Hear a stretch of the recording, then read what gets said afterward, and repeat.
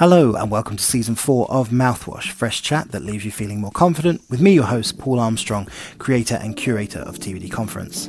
The theme this season is the real future of work. What's really going on with the world of work under the hood? What's changing? What's not being said? We're checking assumptions, checking in on ourselves, and also the future. I spoke with an amazing array of people, from Dan Pink to Harvard University professors, TikTok superstars, data specialists, and generational experts, all live on Twitter Spaces. What follows is a recording of that space, so it's more conference call than podcast booth. Sponsors are incredibly important to me, and I am proud to say Ecology are back, and they planted a tree for every live listener we had. We're over 15,000 trees in the TBD forest now, and you can start planting your own over at ecology.com. That's spelled ECOLOGI.com.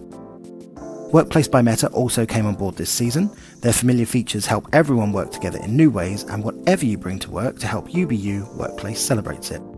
To make your place of work a great place to work, visit workplace.com/human. Check it out, it's very, very cool indeed.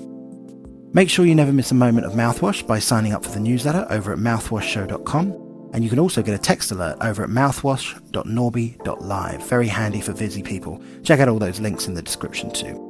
As with all good podcasts, please share it on a network you trust and leave us a review. It really does make a difference. Please enjoy the show. Hello and welcome to Season 4 of Mouthwash, fresh chat that leaves you feeling confident with me, your host, Paul Armstrong, creator and curator of TBD Conference. The conference attendees say is like TED without the bullshit. We're flipping it up this season. We are live Tuesdays through Thursday. Don't worry, you get the same amount of mouthwash. We're just spreading it over the middle of the week. It's a reflection of the times and changing world of work, which is our theme for this season of Mouthwash, the real future of work. This season, we're exploring what's working, what's not. We're checking our assumptions and checking in on ourselves and also the future. I want to know what's really going on under the surface, where it's all going, and how we're going to get there. I have an amazing cohort of people joining me this season, from multiple best-selling authors like Dan Pink to brand new startups who are creating new models for the metaverse. I'm also discussing the future with experts from Harvard University, behavioral psychologists to TikTok superstars. Check out the full lineup and previous episodes of Mouthwash over at mouthwashshow.com at your leisure. We're also on podcasting stuff, so wherever good podcasts are, we have a little page there as well. I'm incredibly proud to say that we are sponsored again this season, this time by the folks over at Workplace by Meta. Whatever you bring to work to help you be you, Workplace celebrates it. Their familiar features help everyone work together in new ways. To make your place of work a great place of work, visit workplace.com/human. That's workplace.com/human. Check it out, it's very cool indeed. Also, Ecology are back to plant a tree for every live listener in the TBD forest. We're over 15,000 at the moment, so going strong. If you're looking to reduce your or your business's carbon footprint, head over to ecology.com and you can start planting your forest. And that's ECOLOGI.com, so not the normal spelling, ECOLOGI.com. Now also is a great time to share the space. Click the round plus button and in the bottom right and you'll get to share that with the world. You'll find something good. And like I said, everyone in the space means that a new tree is planted. So that's no bad thing. Also want you to ask a question. So please do DM me or use the hashtag mouthwashshow, all one word, and I will pick it up from there. I check it throughout the show. So yeah. Okay. Joining me tonight from Seattle, Washington in the US is Emily Logan, Senior Director from Noble Collective, that's spelled Nobl. They're a change management consultancy. They were founded in 2014 and they've supported more than 80 clients on 5 continents across dozens of industries. The team's a mix of organizational psychologists, strategists, service designers, change management practitioners. They run the gambit. I'm a huge fan of them and what they do for business. And we had Paula Zizek on, I think, last season as well. So yeah, I thoroughly stand them. They have an amazing array of great content, ideas, and they give it out as well as working for clients and that sort of stuff. But yeah, definitely check them out. Welcome to Mouthwash, Emily. What did I miss out of your bio?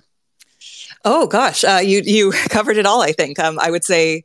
A personal note is that I do this work because I want to ensure that people within workplaces have as much dignity as possible. And so that's something that I like to highlight. And, I think the future of work is a perfect place to be having those conversations. And I've been listening to your podcast and I'm really excited to chat. So thanks.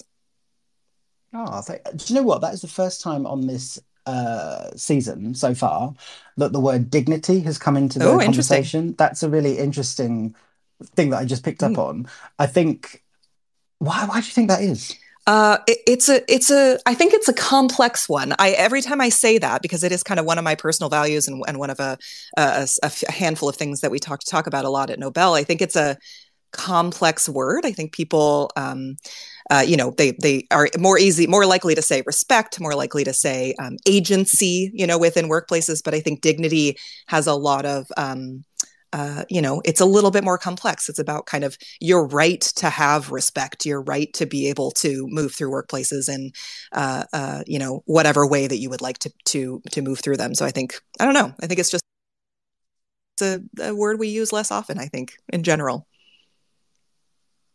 It absolutely is, but it's such a good word. And it certainly does come down to sort of the future of the workplace, which seems to be a bit more sort of understanding, and certainly something we're going to be talking about today, which is a 4-day work week, a bit more, oh, yeah, this is the world we live in. And that would be quite handy for some people and sort of very good for mental health. And dignity obviously comes back into that and that sort of thing. Before we go Yes. too lofty, though, let me go right back up to the shallow surface and ask a question I ask every guest and that sort of stuff.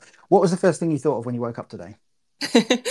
Yeah, it was an interesting one for me. I actually had an eventful morning because I am on day 11 of having got COVID. And so Oh my morning, no. I know, I was so careful for the last many years, and this morning I woke up thinking, all right, I'm day 11. I can hopefully get out of isolation. I took my test. It was negative. So it was a very exciting morning in that regard. And it was definitely the first thing I thought of when I woke up. Excellent. So are you free and out there? I am, yes, Excellent. officially able to I'm basically, as a colleague said, I'm basically bulletproof now. Exactly. Free to look anything you want. And that's sort of yeah. Exactly. I had it in January and I could not get that double day negative, I think is what they call it over here and Ooh, that sort of yep, thing. And it yep. was so frustrating. Oh, But I know the I love feeling. my Yeah. apartment. It was great. I would have loved to be doing mouthwash during that time, but hey, you've still got long COVID to maybe look forward to. Who Oh, I knows? know. But I'm yeah, not looking forward to that. I'm really it, hoping it's no, it's mellow. great. It's great. You've got the right to nap whenever you want. You'd be like, I'm really tired from COVID. They're like, okay, just have a nap. I'm like, great, done. But yeah, There we go. I love it. no, it's all good. Okay, this season is all about the future of work. What's your current situation when it comes to work? I think I know the answer because that's Noble's creed, and that sort of thing. Yeah. Back to the office, always been remote, no work, co-working. Yeah, we are all remote. With obviously a good amount of travel and in-person meetings and sessions and things like that with clients when we're working on them. But we are all remote. It's mostly lovely.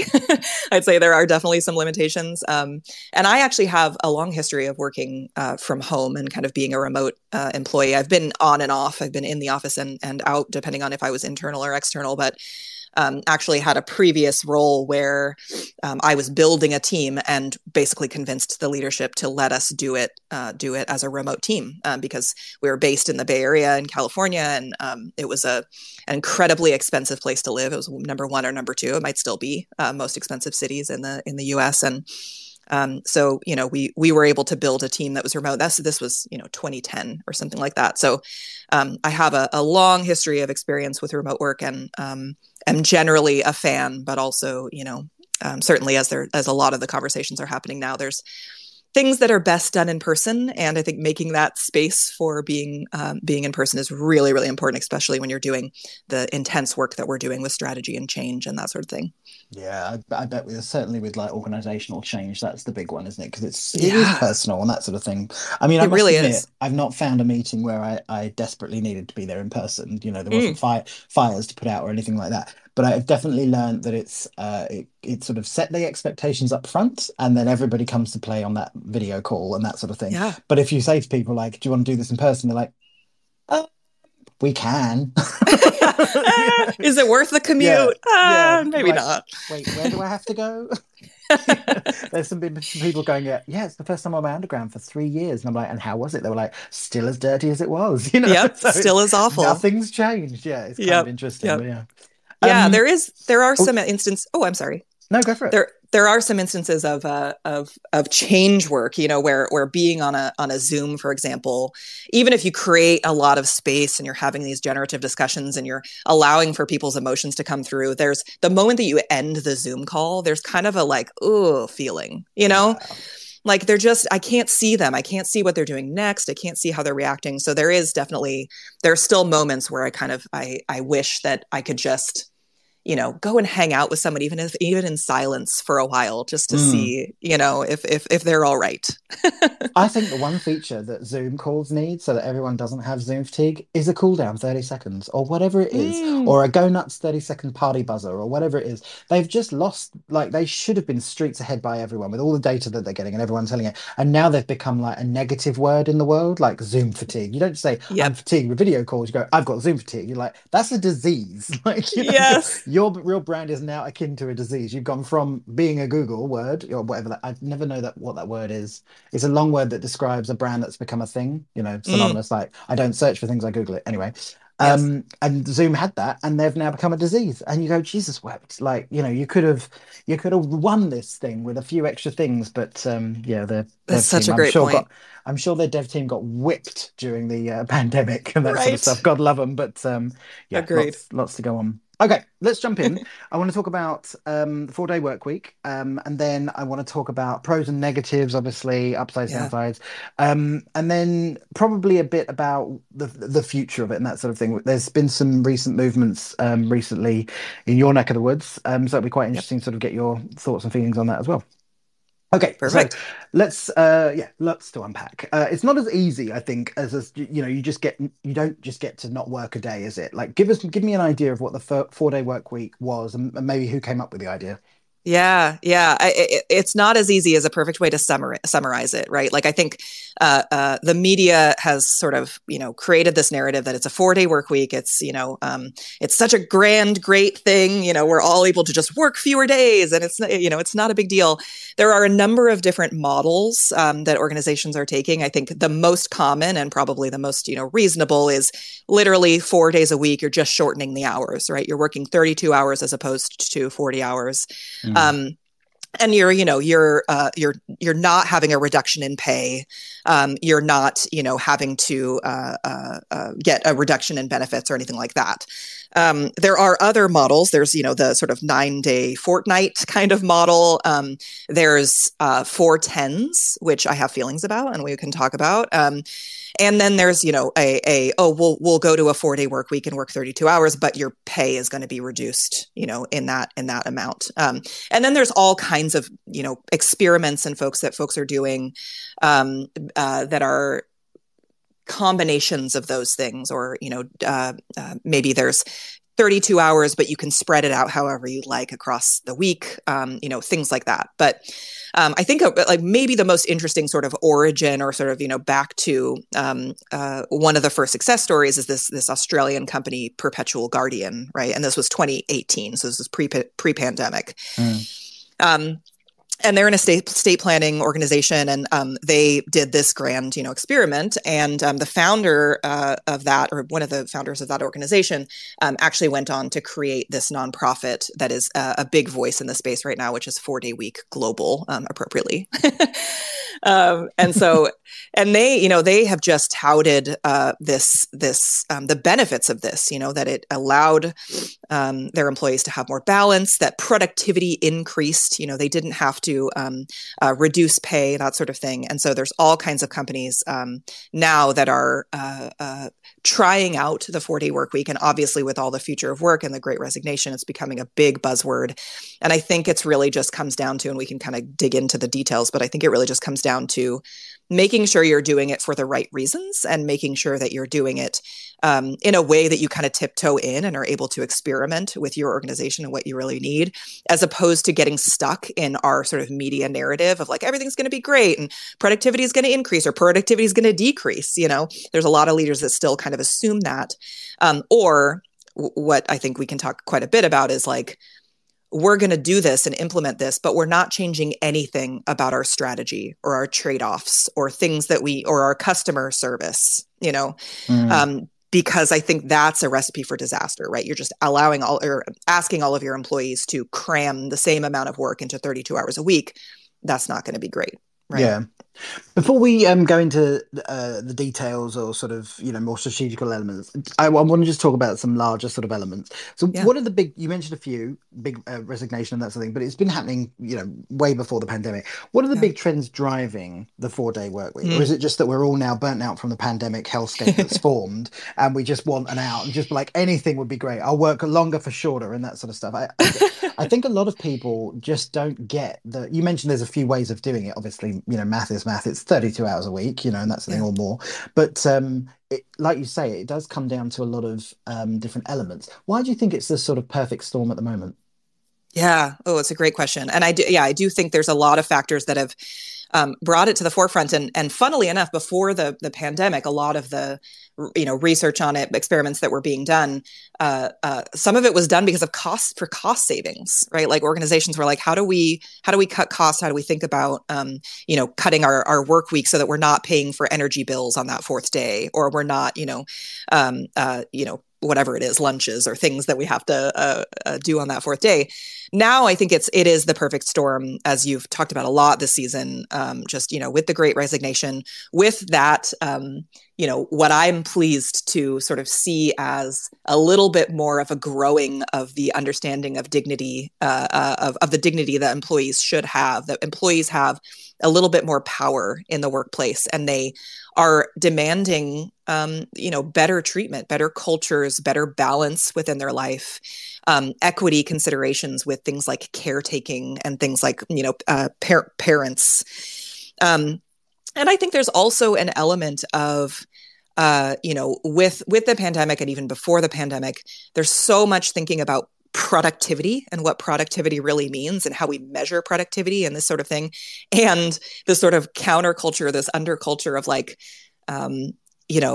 we're doing a lot of busy work. Like there's a lot of busy work involved in pretty much every job. So how do we be more efficient? How do we really like take what we have and just make it more and more efficient? And I think that what the proponents of this 4-day work week are learning and are sharing is that it sort of naturally happens when you shorten the week. Like the productivity just kind of gets shoved into those 4 days, and then things that are less necessary fall off, ideally, right? Mm, Might not always be the case, but that's that's the ideal. that's So the I do goal. think it's the perfect, yeah, exactly.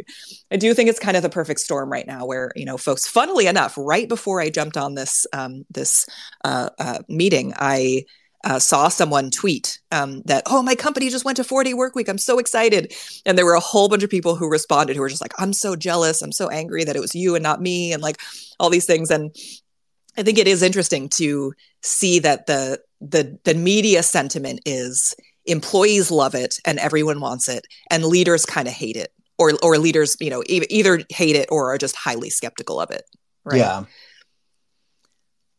It's an interesting dichotomy, isn't it? Because, and we've talked a lot about this season, is like leaders don't go to work to flog their people and make them unhappy. They're there to be productive, right? And that's the thing. And Sure. then you get this efficiency word, which again is sort of like get the most out of someone for the least amount of that, all of that. Yep. You've got very specific realities of what I call old school business mentality, right? There are lots of Yes. ways to incentivize people these days. And really, if you aren't reading the fact that happy workers equal more productivity and sort of output, then you've missed the sort of point of why you should come to work, in my opinion. And that's the thing. All Yes. that read and all the research that I've been reading around the 4-day week, I'm still asking the question: is a 4-day work week necessary, or do we just need a more flexible 5-day one? Right. I should say that I am all for a 4-day work week. Here, I'm just playing devil's advocate. Yes, no, I love that you asked that question. I've been having that question in the back of my head as I kind of refresh my research on it as well. And I think it is a really interesting question. Um, uh, I'll say a couple of things just from my personal, sort of opinion. One of which is 5 days is somewhat arbitrary. Like we've gotten it into our thinking that 5 days and then we have a 2-day weekend and that sort of thing. But it was early 1900s. We went from the 6-day work week to the 5-day work week, right? Like that was a union effort. It was kind of like a Ford Motor Company sort of thing. And so we've just gotten it to be so. It's so a part of the fabric of who we are. I think that we've all had those experiences of having a Friday off or having a 3-day weekend for a holiday and kind of coming back and being like, man, I just feel I feel a lot more refreshed than I would Mm. have otherwise, you know? And I want someone I have not seen, and I'm curious if you've seen, but I have not yet seen research on kind of, you know, that phenomenon, like if there really is, you know, a 2 day break versus a 3 day break and what that really looks like, you know, from a sort of mental health perspective, right? Because I think you're absolutely right that the biggest thing that folks want right now is flexibility, right? And the, you know, we've started to see that become more real with remote working, with the Airbnb announcement, you know, and companies that are sort of pushing these things. And I think that a 4 day work week is a nice step from, okay, my employees want flexibility. 4 day work week is an interesting way to implement that. Again, I'm a proponent. Yes, also I'm also a proponent of the 4 day work week. I'm also a proponent of some level of flexibility within that, and also a good, clear, you know, reason for doing that. Like, what's the problem that you're trying to solve? Have you asked your people that they want that? That's within your organization. Um, and so kind of seeing like maybe that isn't what it is, but maybe it's a 90 fortnight, maybe it's for your company it looks a little bit different, you know.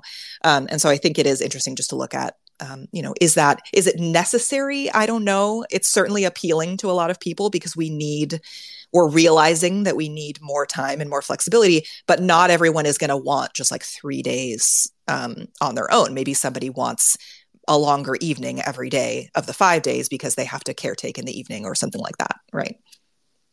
Yeah, I think there's lots of options is the argument. The argument for businesses is like, that sounds messy. You know, that sounds like a lot to organize, and you know, that's the thing. But you brought it up earlier. You're rightly to point out as well that it's not just about the business, it's about the customers, you Yes. know, and that's the thing. What do they need? That's the reason why your business exists and why you're all getting paid, you know, and that's the thing. Because if you don't have customers, there's no, you know, pay at the end Yep. of the day.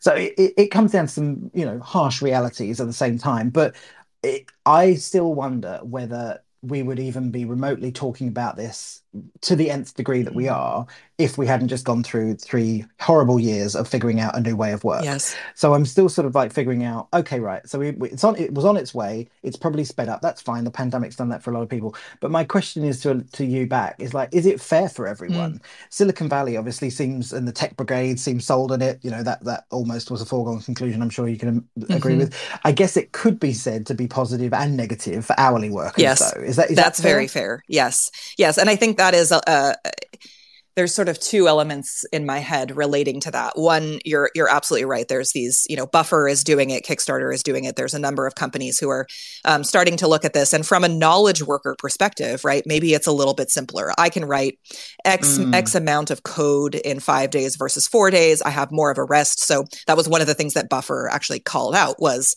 they were measuring productivity in part based on number of lines of code that were written, and the number of lines of code increased when they went down to 4 days. And so yeah. it's like, okay, well, if that's how you're measuring productivity, but when you're looking at hourly workers, I think it is a different story, and not only from sort of the experience that they have, and you know, I think there needs to be a lot more sort of looking at this within companies, not a lot more research on what the impact is. But I'll also say, just like to get kind of philosophical for a minute, like if we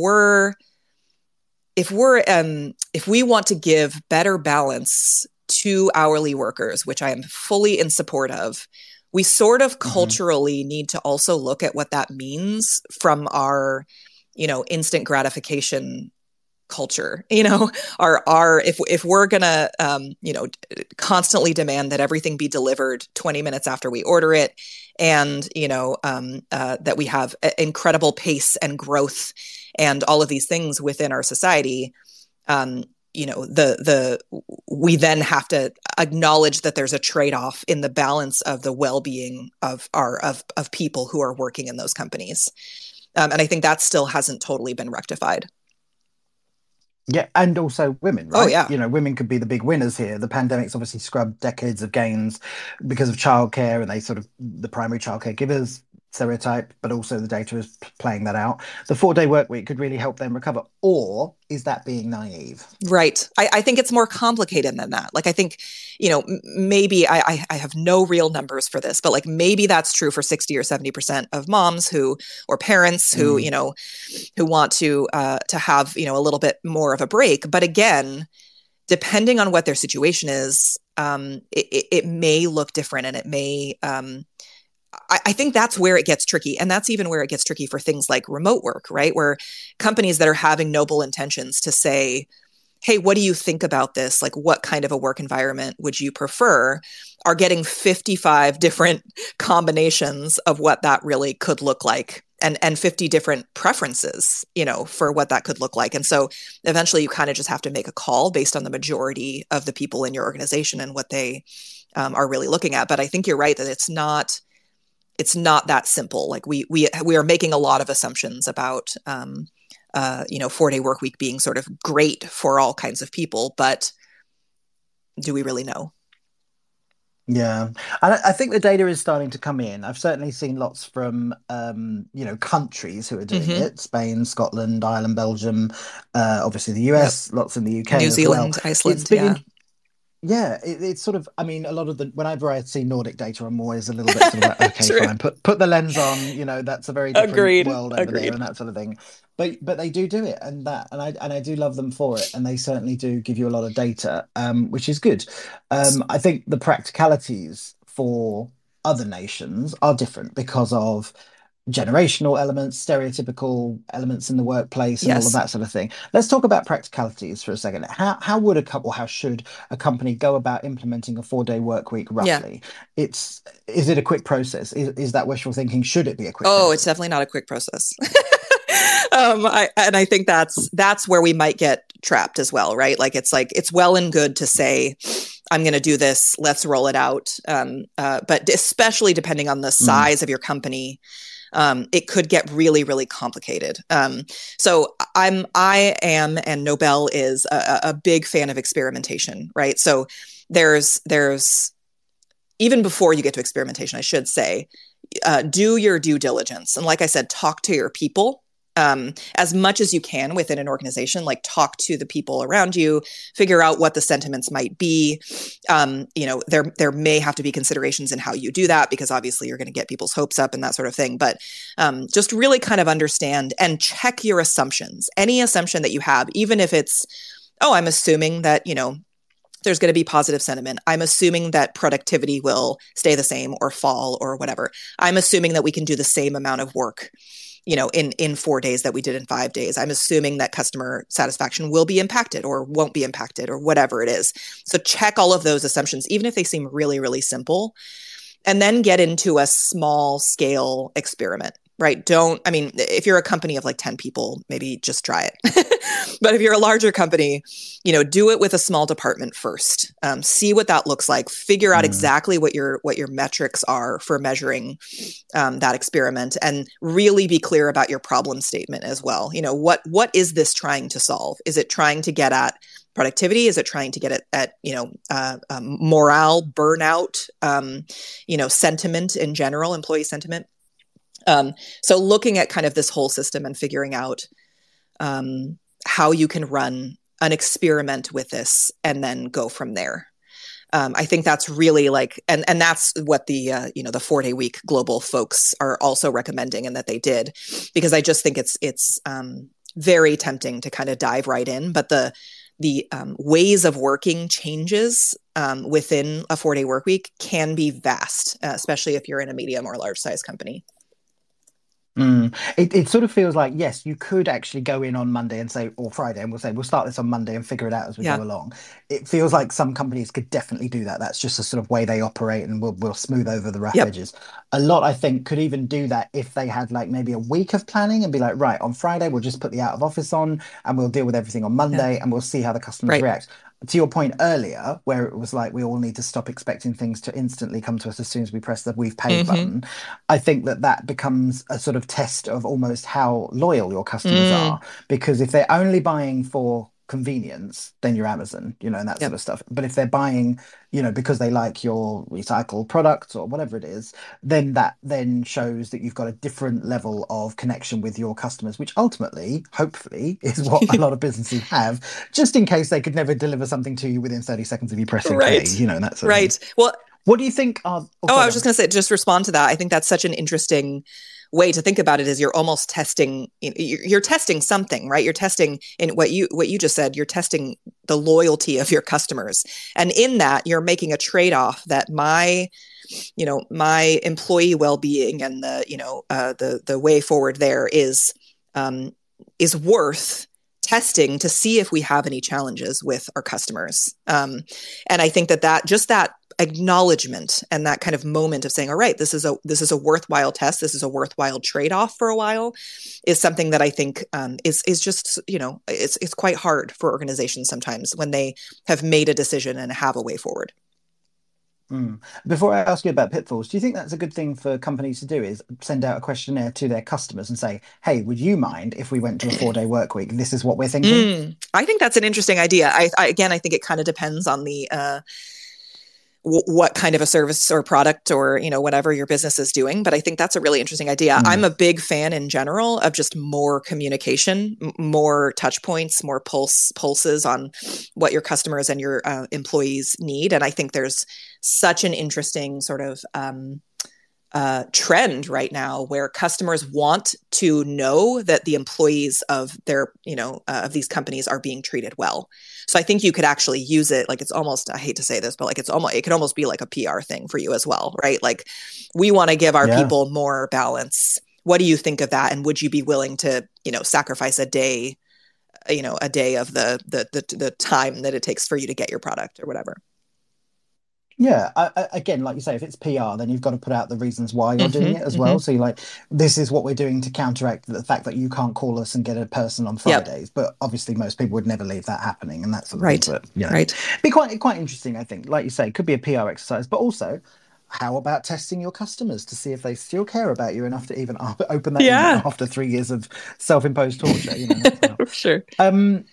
When employees are thinking about 4-day work weeks, what questions should they be asking their bosses if they want a trial or they're in the trial of a 4-day work week? Oh, that's a great question. I would verify. So asking just to make sure that, is this going to impact my pay, my benefits? What are the expectations from a performance perspective? Like, am I expected to perform at exactly the same? If it's a client-based business or a customer-based business, what are the standards? What is the culture around response times? Am I expected to, because we're in 4 days, am I expected to respond to emails at 8 p.m. on a Tuesday? Those sort of things. I'm asking this as somewhat sassy questions, admittedly. You could ask them. I love sassy questions. The way that I'm asking them.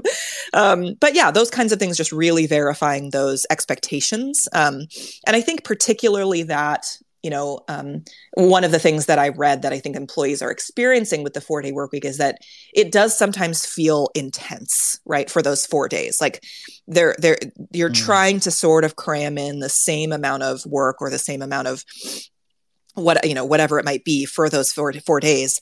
And so I think like a more challenging question that I would love to just see companies addressing proactively and see employees asking is, what are we going to put down? What are we going to stop? And how do we use this as an opportunity to focus and to really get in on what are the trade-offs that we're doing strategically? How do we do a little bit less? How are we adapting to, signals? Just really strategic questions that allow us to be more focused and work smarter during those 4 days. I like that. There's a lot around meetings and quality of meetings and should I be in that meeting? It comes down to like, has a business, and most businesses I think would answer no, is like, have you done an audit of your communication and Right. figured out what you're wasting? Yep. And most people never do because it's hard, you don't have time, everyone's going a mile a minute and that sort of thing. But I think now more than ever, people will never have a better chance to change their business and make hideous changes if they need to their business. Yeah. and be forgiven for Right. it. You know, Right. obviously nobody wants to fire anyone, but that's the reality of the world. And, you know, there's jobs out there for everyone, apparently. So it'd be quite interesting to sort of see. But the communication one, it never fails. But like, why are you, you know, why haven't you as a company changed the default time setting from an hour to 30 Yes. minutes? It beggars belief why that's still there. And people are now going to 15 minutes, which beggars belief as well. It's just like, why didn't you just send an email telling them what you want to Right. do? You're not going to get that done in 15 minutes. But you never know. You never know. Right. It's me, and also a sassy person, I think, but more in email than verbally. But yeah. Let's talk about some positives before we go negative, because there are negatives to Yes. it. Um, what's been the sort of outcomes from the experiments that have been going on around the world? What's the data showing Yeah. us? What sort of surprised you? Yeah, I think so. I think Buffer was a really interesting one. Microsoft Japan did a really interesting experiment, and across the board, as I mentioned, productivity seems to be increasing, right? And I do have a question around that as to if that's like the newness factor, and people are like, "Oh, we got 4 days, so we're just gonna like be super productive and like whatever." So I want to see that carries on for 6 months to a year, longer than that. But it really does seem like productivity has increased. So that's sort of the company side of things, right? On the individual side, I'd say overwhelmingly. I'm curious if you've seen any other things, but I'd say overwhelmingly employees are happy about it. They feel that there's more balance. They feel that they're able to take care of their lives and play the other roles within their life more effectively.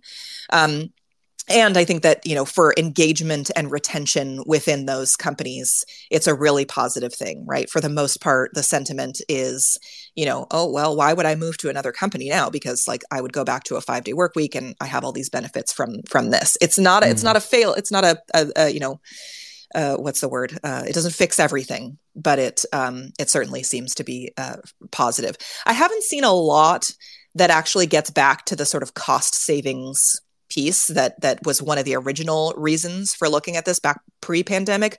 But I think that's partly because the pandemic has already kind of gotten us away from the office. So we're not looking at like air conditioning costs and rents and that kind of stuff as much. It's interesting, isn't it? Because when you think about the positives, a lot of it is to do with ethereal things like mental health. And, that's the thing. The productivity one is great.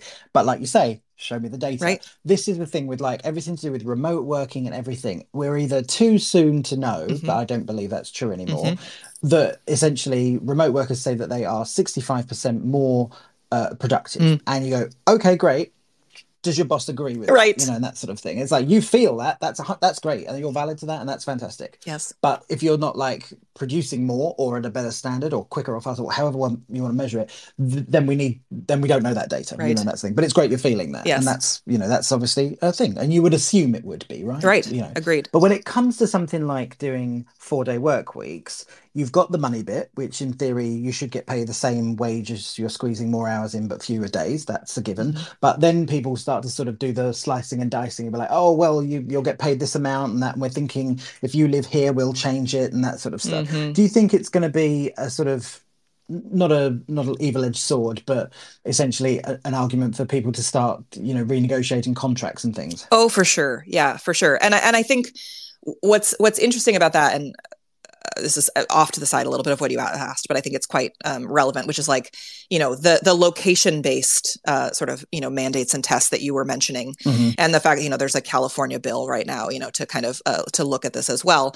I think that's a bit tricky, right? Because I think it's awesome. And I think it's great that these countries are kind of looking at this, but that is, there's all kinds of sort of systemic things that could have implications with a location-based strategy, right? In an ideal world, California says, okay, 32 hours for private sector companies of more than 400 employees.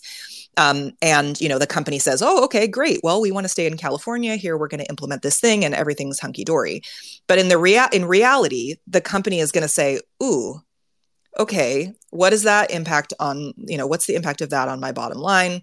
What kinds of things do I have here? And there might be all right, well, we're going to move some people to Idaho because it's cheaper, or we're going to hire more people in here, So I think it's, as much as I don't want to admit that companies, will make those decisions, they will, right? And so I think it's that renegotiation and stuff like that, I think it's so much better if it comes from the company itself and for a good reason, because then you know that they're not just doing it because they're forced to, and you're not going to, as an employee, have to really push for renegotiations and to get the benefits that you deserve, and to have to be your own, to have the onus entirely on you rather than on your company. Yeah. You mentioned California there, actually, which happened very recently. Yeah. They just shelved plans for a 4-day work week Mm-hmm. nationwide. Having lived there myself for a number of years, I obviously have a kinship with it, but I thought it would be a shoo-in for them. I really did. Oh, interesting. They wanted 32 hours work week for places that have 500 employees or more, which Mm-hmm. is quite a fair few percentage. Mm-hmm. And the reason for them shelving it is they believe that there are implications they haven't had enough time to look into Yeah. before further legislation gets considered. What do you think of that decision? Like, do you think it's naive? Have they done it for political reasons or something different? Yeah, so I have quite a different take on this than you, which I think is interesting. I grew up in California, so I also have some familiarity there. I saw this as a bit of, I'm not great with politics, but like I saw this as a bit of a political move. Like we're gonna introduce it, but California, I mean, think about all of the companies that are either headquartered or have huge presences in California. I thought it was a long shot. I thought it was essentially like being brought up to make a statement, to make a point, and to kind of force companies to start thinking about it. Oh, okay. That's kind of how I thought about it. But I am not surprised, I guess I will say, that they shelved it. There was I saw something, and I'm going to forget the name of it, but there were like, there's organizations in California that were like putting this thing on a big list of like, these are the things that are going to kill business. These are the things that are going to kill, Oh, right. and so obviously they had a lot of kind of an uphill battle with it. But that just goes back to my previous point of like 2,000 and or more businesses in California, including all of the big tech firms. If only California was to say, you have to do this, I think that would be really challenging for those businesses to adapt to, and to not take steps knowingly or unknowingly that were sort of detrimental to their California-based folks. Interesting, because I thought of all of them, they would be up for the freedom, more productivity. That's 100% it. So that's a really interesting element. I'm going to look into it more because it's very fresh, isn't We'll it, from talk that about sort it of. But again. Yeah, I'm yeah, cynical. I agree. I agree. I'm very much sort of like, okay, I can see sort of like pros and cons on both sides of that. But I thought of all of it. It's sort of it's another reason I would see it for a company to go there. It's like, oh, we're going to have engaged employees. Interesting. I don't have to work as much, and that sort of, or I get to live my life in different ways. I might be able to do things. I guess it's, oh, I mean, that's a good question as well. Like ultimately, I guess it comes down to money, right? And sort Yeah. of how you want to make your money and sort of what level in society you're at, not level or what how would you call it? What standing, whatever amount you make, Yeah. whatever it is, however you want to Yeah. say that, in the PC way that I've obviously vaguely failed at there, flailing around.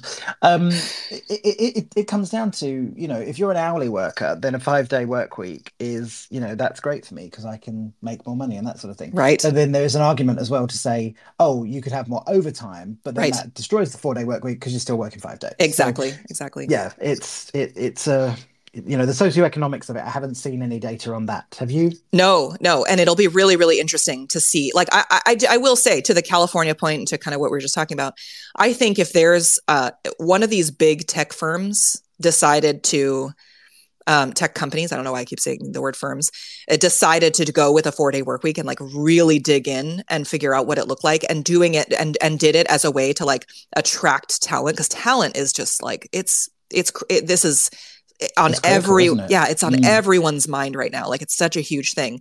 And so if one of these big companies was to say, all right, we're going to do the 4-day work, or we're going to, survey, make sure it makes sense, all these kinds of things, and we're doing the 4-day work week for a good reason, and figuring out how it works with our hourly employees, with our customer support, all of these different things, I think that they would win. I think they would win the talent wars.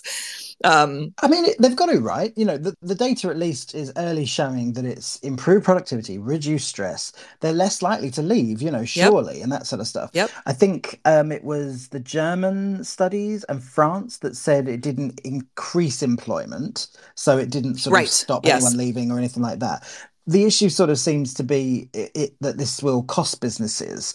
Um, the talent then may move out of state and overseas. So it kind of, again, it's a bit of a PR job, surely, of like how Yeah. people sort of sell the 4 day work week and say like, Yep. we can do 4 days because we're a good company and we figured out customer service and that. I almost see it as like if you eventually, not immediately, if you don't have it, it's going to be seen like, why do you flog your people so hard? Right. Would you think that's true or not? I think that's true. Yes, you have something on your profiles like optimistic cynic or something like that, or optimistic skeptic, which is like that's exactly how I 100%. see things. Like, and so I'm very optimistic about the future of work. I'm very optimistic about these kinds of moves, and things like, you know, a company taking a critical look at executive pay and what does that look like for, you know, the rest of their employees. How do they balance and play a role in, you know, in equity in that regard and that sort of thing. So I agree with you. I hope that in time this becomes a little bit more of a standard thing, and then legislation in my mind will follow. Right, like companies will start to do it. We'll have some really solid tests. The economic side of it will kind of be looked at a little bit more, and then maybe we'll just go to a standard 4 day work week across the board. That would be lovely. How much do you think that it depends on the geography of where you are and the history of where you are? Because people think about work very differently across the world. Like LA, when I was out there, certainly people did have a good work-life balance, or seem to. Everybody works like a demon, but then they play hard and that sort of thing. In Yes. the UK, it seems like 9 to 5 is still very much a reality. Like that's how I think about it. And if anything I give you after that, you lucky bastards, I think is how most people think. But everywhere is trying to get discretionary efforts out of people and sort of people to give more of a damn and that sort of stuff. But Yes. don't quit, you know, that sort of thing. Like Yes, work them yes. to the edge, but not quite, you know. How much do you think the future of the success of the 4 day work week is going to be relied on the history of work in that sort of area? Yeah, that's such an interesting question. I think it will make a big difference because, like you said, there's just, I mean, I grew up in Silicon Valley, and like the work culture there is just, it's so interesting, and it's people's pride, you know, it's their, they work crazy hours, but they also take so much pride in their involvement in that thing and their skills in that thing. And so I think, you know, and then, yeah, like other places are a bit more just like, oh yeah, 40 hours. All right, I'm out of here. Like you can't get more, you know, more than that from me. And so I think it will be really interesting to see what the trends in that look like, and the trends in sort of small companies implementing it, medium-sized companies, what that looks like. And then again, if there is a really, really big company that decides to implement this, and what that looks like from the different locations that they have offices, I think that's going to be fascinating. I guess in a way, that's that last sort of statement that you made there. It makes me think about, you've got to think of the reason for work, right? So if you're a person that's just paycheck to paycheck, that's fine. You know, you're not an hourly worker, but you're paycheck to paycheck. But you come to work to literally punch that clock and get out, if that makes sense, Yep. to make the ends meet. The 4 day work week for you could seem like, oh, interesting idea, gives me another day that I could potentially do what I want to do, you know, side Yep. hustle, build a business, whatever it is. Hate that phrase, side hustle, need to come up with a new one. But it's interesting from a way that, like, again, we haven't fixed business, you know, we haven't Yeah. made it so that people can earn enough money to be happy, and then you enjoy those 3 or 4 days off. You know, it feels like that a lot of people are sort of stuck in jobs that they're not happy with, and that they aren't able to express that to their workers and their bosses to change things, or they Yes. aren't getting the training they need to expand and sort of grow up the ladder. What do you think is going to take to sort of change those? Because they are chunky problems, and sorry to lay them at your feet, then it's not your job to change them. But how do you think, and how are you counseling clients at the moment to be like, you need to fix this 4 day work week will come, but these are the things you need to fix? Oh my gosh, do we have like 2 more hours? Yeah, let's just keep cracking through. This is a big passion area for me, and I think it is really interesting because it comes back honestly to that dignity point that we talked about at the very beginning. There's this sense, and a lot of companies are still holding on to it. A lot of leaders are still holding on to it, that employees should be honored to work at this company, right? And like this company has the power, right? It's a sort of power dynamic, like, and you know, if we're going to talk about, you know, coming back to the office or whatever, well, these executives say that all of the good work happens in the office, so we're all just going to come back. And so a lot of the work that I'm doing and that we're doing is just stretch your perspective. Take a moment to kind of look at, like, listen. Yes, like really, really listen to your employees, figure out what they want and need and what they're experiencing. And also recognize that it's not this simple either, but I'm just going to say it very, very strongly, which is like, employees now have the power, right? They have a lot more power within organizations. And it is going to be about, there's this whole other rabbit hole that we could go around, purpose and work, and kind of, you know, the fact that like more and more people are, to your point, saying, why have I done this dead end job for so long? I hate this company. I hate this work. What am I doing? Like, and so, you know, leaving the company, coming back and saying, you know, I'll do something that's a little bit less pay, but that hits my values a little bit stronger, or something like that. And some people, again, to get back to the sort of equity challenges, some people don't have that luxury, right? And there are still going to be companies who say, you know what, we don't really care. Like, you know, here's what we are offering, take it or leave it. But I just think, again, those companies that really look at what does it really mean to have a good culture? Like a 4-day work week isn't going to fix a bad culture or bad management. No, you know? 100%. Yeah. So like, what does it really mean to listen to our employees, to create psychological safety within organizations, to, have an environment where people can have dignity?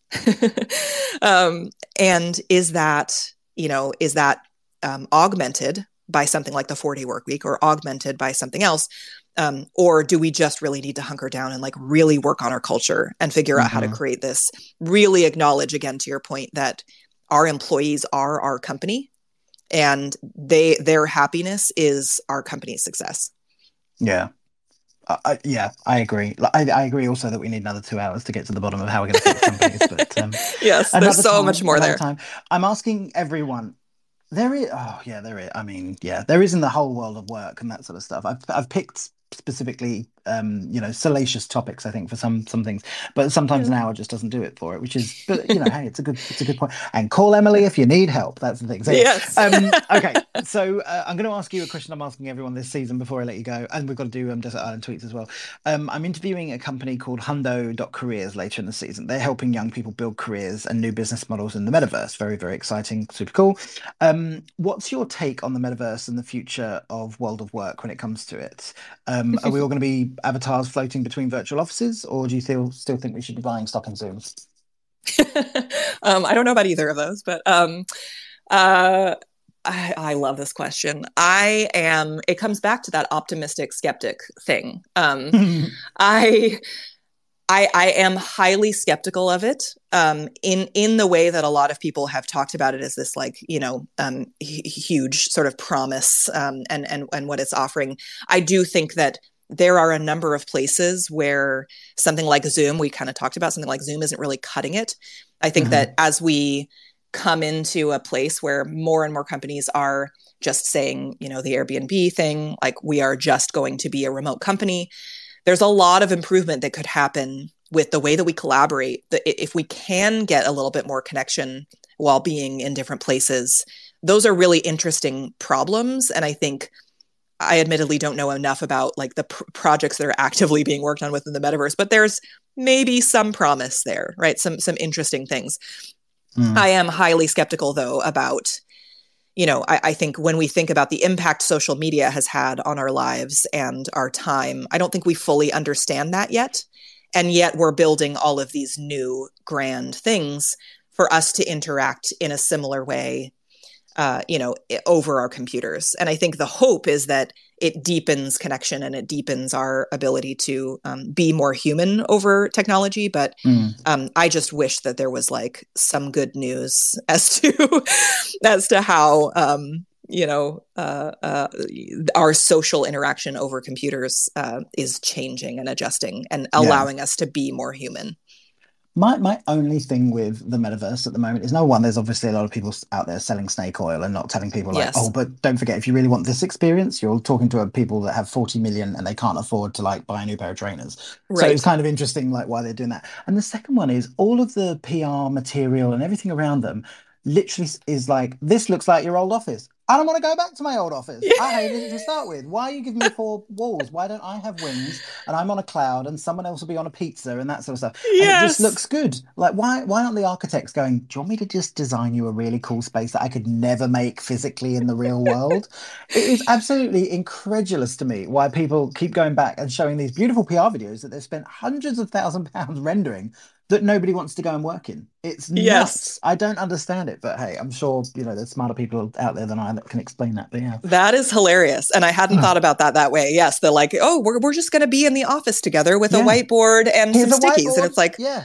oh, Why yeah. can't the I saw, whiteboard have a smile? Like, that would right. even Yeah. make the whiteboard better. The Yeah. whiteboard can be a llama or something. I don't know. I saw Yeah. one that was a like a farm kind of experience, and you walk around and you can go into different rooms and stuff. And I was like, it's Yeah. creative. Oh, that's Andy Bayer.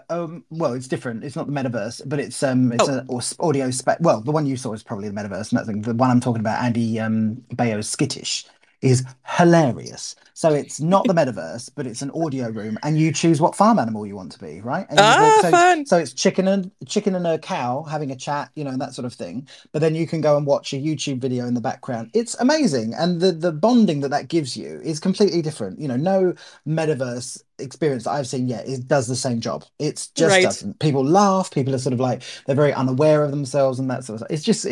It's a really nice, friendly experience, and they've Oh, definitely interesting. curated I that in love a it. really good way. Yeah. Yeah.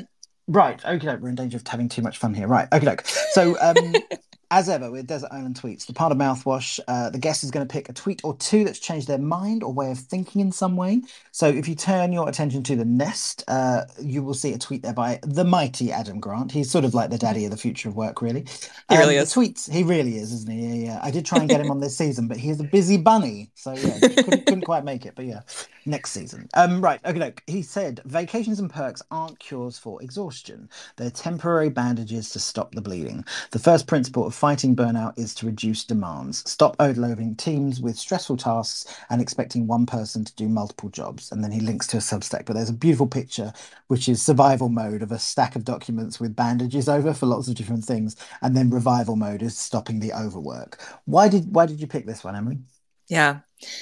I picked this one because as you mentioned, it's Adam Grant. I feel like when I see, I hate that I'm saying this, but I feel like when I see Adam Grant do something, I'm like, oh, okay. Like it's real. Like someone big is like saying this thing, And so I have been saying for years that we just try to do too much, and we have too much of a focus on growth and too much of a focus on all, so much of our company strategies are just huge lists of projects and tasks that we want to get done. There's not enough talk about trade-offs. How are we going to do all of these, handful of things really, really well? How are we adapting to our environment? Those kinds of things. And so I think what I love about this is just you have to reduce demands. Like I think that needs to just be drilled into leaders' heads. Like whether it's because of the pandemic and the burnout that's been happening here, or even just because we were getting onto this roller coaster of overwork and burnout, and people are starting to talk about it so much more. I just loved that he highlighted you have to reduce demands. Like you have to reduce, and that doesn't mean we're going to like sacrifice a whole bunch of stuff and not win anymore. All it means is you're really being careful about what trade-offs you're making and really looking into your strategy, essentially, as a company. And then that will trickle into your people who will feel like they have more focus and more ability to work on things that are really going to contribute to the business. And I also I just love this kind of triple threat of this tweet, because it's Adam Grant, and Helen Peterson's Substack is the one that's linked, which is just gold overall. Like, she writes just wonderful things, and this piece in particular is about, how so many of us have multiple jobs, whether it's in our job or whether it's a job as a caretaker or a parent and that sort of thing. It's a really, really just beautiful piece. And then Marissa Chandel is the one who does these illustrations. She's from Wharton, and I just get so much joy from her little illustrations kind of about these different topics that we're thinking about. So it changed my thinking. It made me really dig into this concept of reducing demands. And it was just, it gave me joy. That's perfect. I love that. I love it when people come up with something simple and they just, they were like, yep, just reduce the demands on people. And if you can do like one a day, then you've done 365 people a favor, or it can exactly. be yourself and that sort of thing. So yeah, very nice. Yes. I like it. Well, it was a good choice. Well done. And I didn't know about Anne Helen, so thank you for introducing me to that. So yes, she's fabulous. Yeah. We've got a lot to say as well. Very nice. Okay, my thanks to you, Emily Logan, for lots of food of thought about the 4-hour work week. Clear it's not going to be quick and in and done, as they say. I think there's a lot of merit to making it work, however. Yeah. Make sure you follow Emily on Twitter. You can find out more about the Noble Collective over at noble.io, and that's spelled NOBL.io, NOBL.io. Make sure you sign up to the newsletter. That is something I read. I think it's Monday Sunday night I get it actually over here. But it is a great start to the week, and always had a myriad of links or something to share on Twitter. So I urge you to sign up for that as well. Any final words of advice for the listeners, Emily? It doesn't have to be 4-hour work week. It can be general. It can be about life. Gosh, I would say I would just reiterate this dignity feeling. Check in with yourself, see if you're if you feel like you're being offered dignity in your workplace, and if not, just look into that and try to break down the elements. And if you're a leader, you can use that word and that kind of concept as a guide for you. I think I'm going to steal the word dignity and use it in tomorrow's interview as well, because I've got Fabulous. Diana Wu David. So she wrote Future Proof, and we're talking about leadership. And I haven't mentioned the word dignity, so I'm going to be talking to her about leadership and dignity, because there is a good line between that tugs, doesn't it? Because you've got productivity, leaving people to feel alone. Quite interesting. So yeah, for sure. As I mentioned, Diana Wu David, she's a strategist, she's an author. She's got lots of people who gave her praise for her book, Future Proof, Reinventing Work in the Age of Acceleration. I urge you to tune in for that. It's going to be a feisty one for sure. Never miss a minute of Mouthwash. If you head over to mouthwash.norby.live, you can get a text so you never miss a minute. Mouthwash is produced by Suze and the big team at Big Tent Media. Use them for all your audio needs. As always, everything Mouthwash, even the text alerts, can also be found over at our site, mouthwashshow.com. That's everything over there. Just check it out, mouthwashshow.com. I'm a firm believer that you do not remember the days, we remember the moments, and I hope this has been one for you. I am Paul Armstrong, this has been Mouthwash, and make sure that you have a great day. Thanks for listening to Mouthwash. Please share it in a network you trust, and check out our sponsors. Season 4 of Mouthwash was sponsored by Workplace by Meta. The easy-to-use features at Workplace help people work together in new ways. To make your place of work a great place to work, visit workplace.com/human. That's workplace.com/human. Have a great day.